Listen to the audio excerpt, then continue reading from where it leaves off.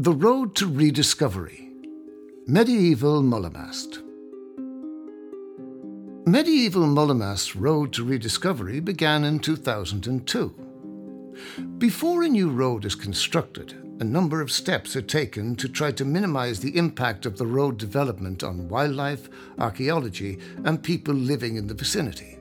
Maps, aerial photographs, and historical records are all consulted in detail long in advance of a digger appearing in a field. Mullaghmast was identified as being a likely area for archaeology due to its historical importance, but the potential of the site was first revealed in a geophysical survey. This survey used a variety of techniques to essentially see what lay below the surface of the ground. The results of the survey indicated an array of archaeological features, grouped along what appeared to be a road or street. The true scale of what Mullaghmast represented was confirmed in 2004. Aerial photography found that this unassuming pasture land contained a multitude of earthworks, covering a staggering 50 acres. In 2005, archaeological test trenching along the M9-M10 motorway corridor conclusively confirmed the presence of an ancient road and settlement. These remains were located some 200 metres from Prospect House, an 18th century building that is thought to stand on the site of a lost medieval castle. It became clear that these newly discovered remains were part of a deserted medieval village, a manorial settlement associated with the castle. In March 2007, a team of archaeologists arrived to fully excavate the village within the motorway corridor. By the time they departed, 9 months later, 10% of this remarkable medieval site had given up its secrets. At the core of Mullaghmast was its medieval road. Despite the importance of the road to the settlement, the villagers didn't appear to go to much trouble with its upkeep. For most of its use, it remained a simple earthen track, winding its way through the buildings. But they did make sure it was wide, very wide indeed, measuring up to 15 metres in width to the north of the site. They did this for practical reasons, as the main traffic on it was not human, but animal, with most goods being moved by ox or horse-drawn carts, and herds of cattle and horses would have been driven along the road. The citizens decided to keep an even larger undeveloped space at the south of the site. This may have been the location of their village green.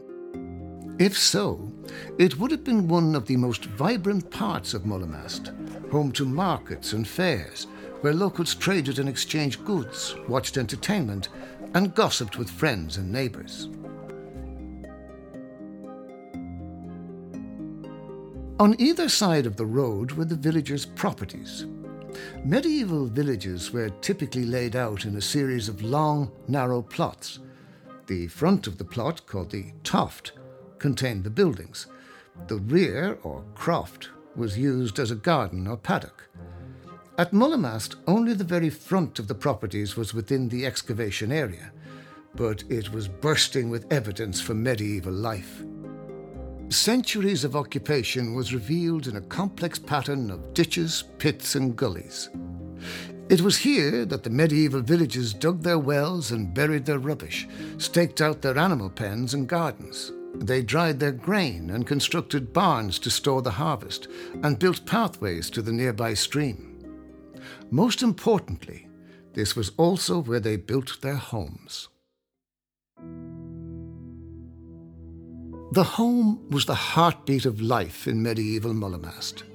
Beneath their roofs, countless family dramas played out, and generations of villagers were born, lived, and died. But despite their importance, these houses left little archaeological trace. All that remained of them were the occasional packed clay floor, or the hearths used for cooking and heating. There were no walls to accurately understand their size and shape. Only intermittent drains and sporadic stone footings betrayed traces of their outline. One reason for this was the endless cycle of demolition and rebuilding that was part and parcel of life in a medieval village. Another was damage caused by ploughing, long after the houses had faded from memory. But the main reason was the way these homes were built. Many of the Mullaghmast houses were likely constructed using what was known as the ground set method. Rather than digging deep foundation trenches or burying structural posts, this technique set timbers above ground on stone pads, leaving almost no archaeological trace. Even though little survives, at least some of the Mullaghmast houses were probably similar to medieval longhouses found in Britain. Some had footings of stone, but the walls were built largely of sod or clay daub. Beneath a roof of thatch or wooden shingles, the living space was divided into one section for the family and another for livestock. These were the type of dwellings favoured by peasants who worked the land, an activity that was the lifeblood of Mullaghmast.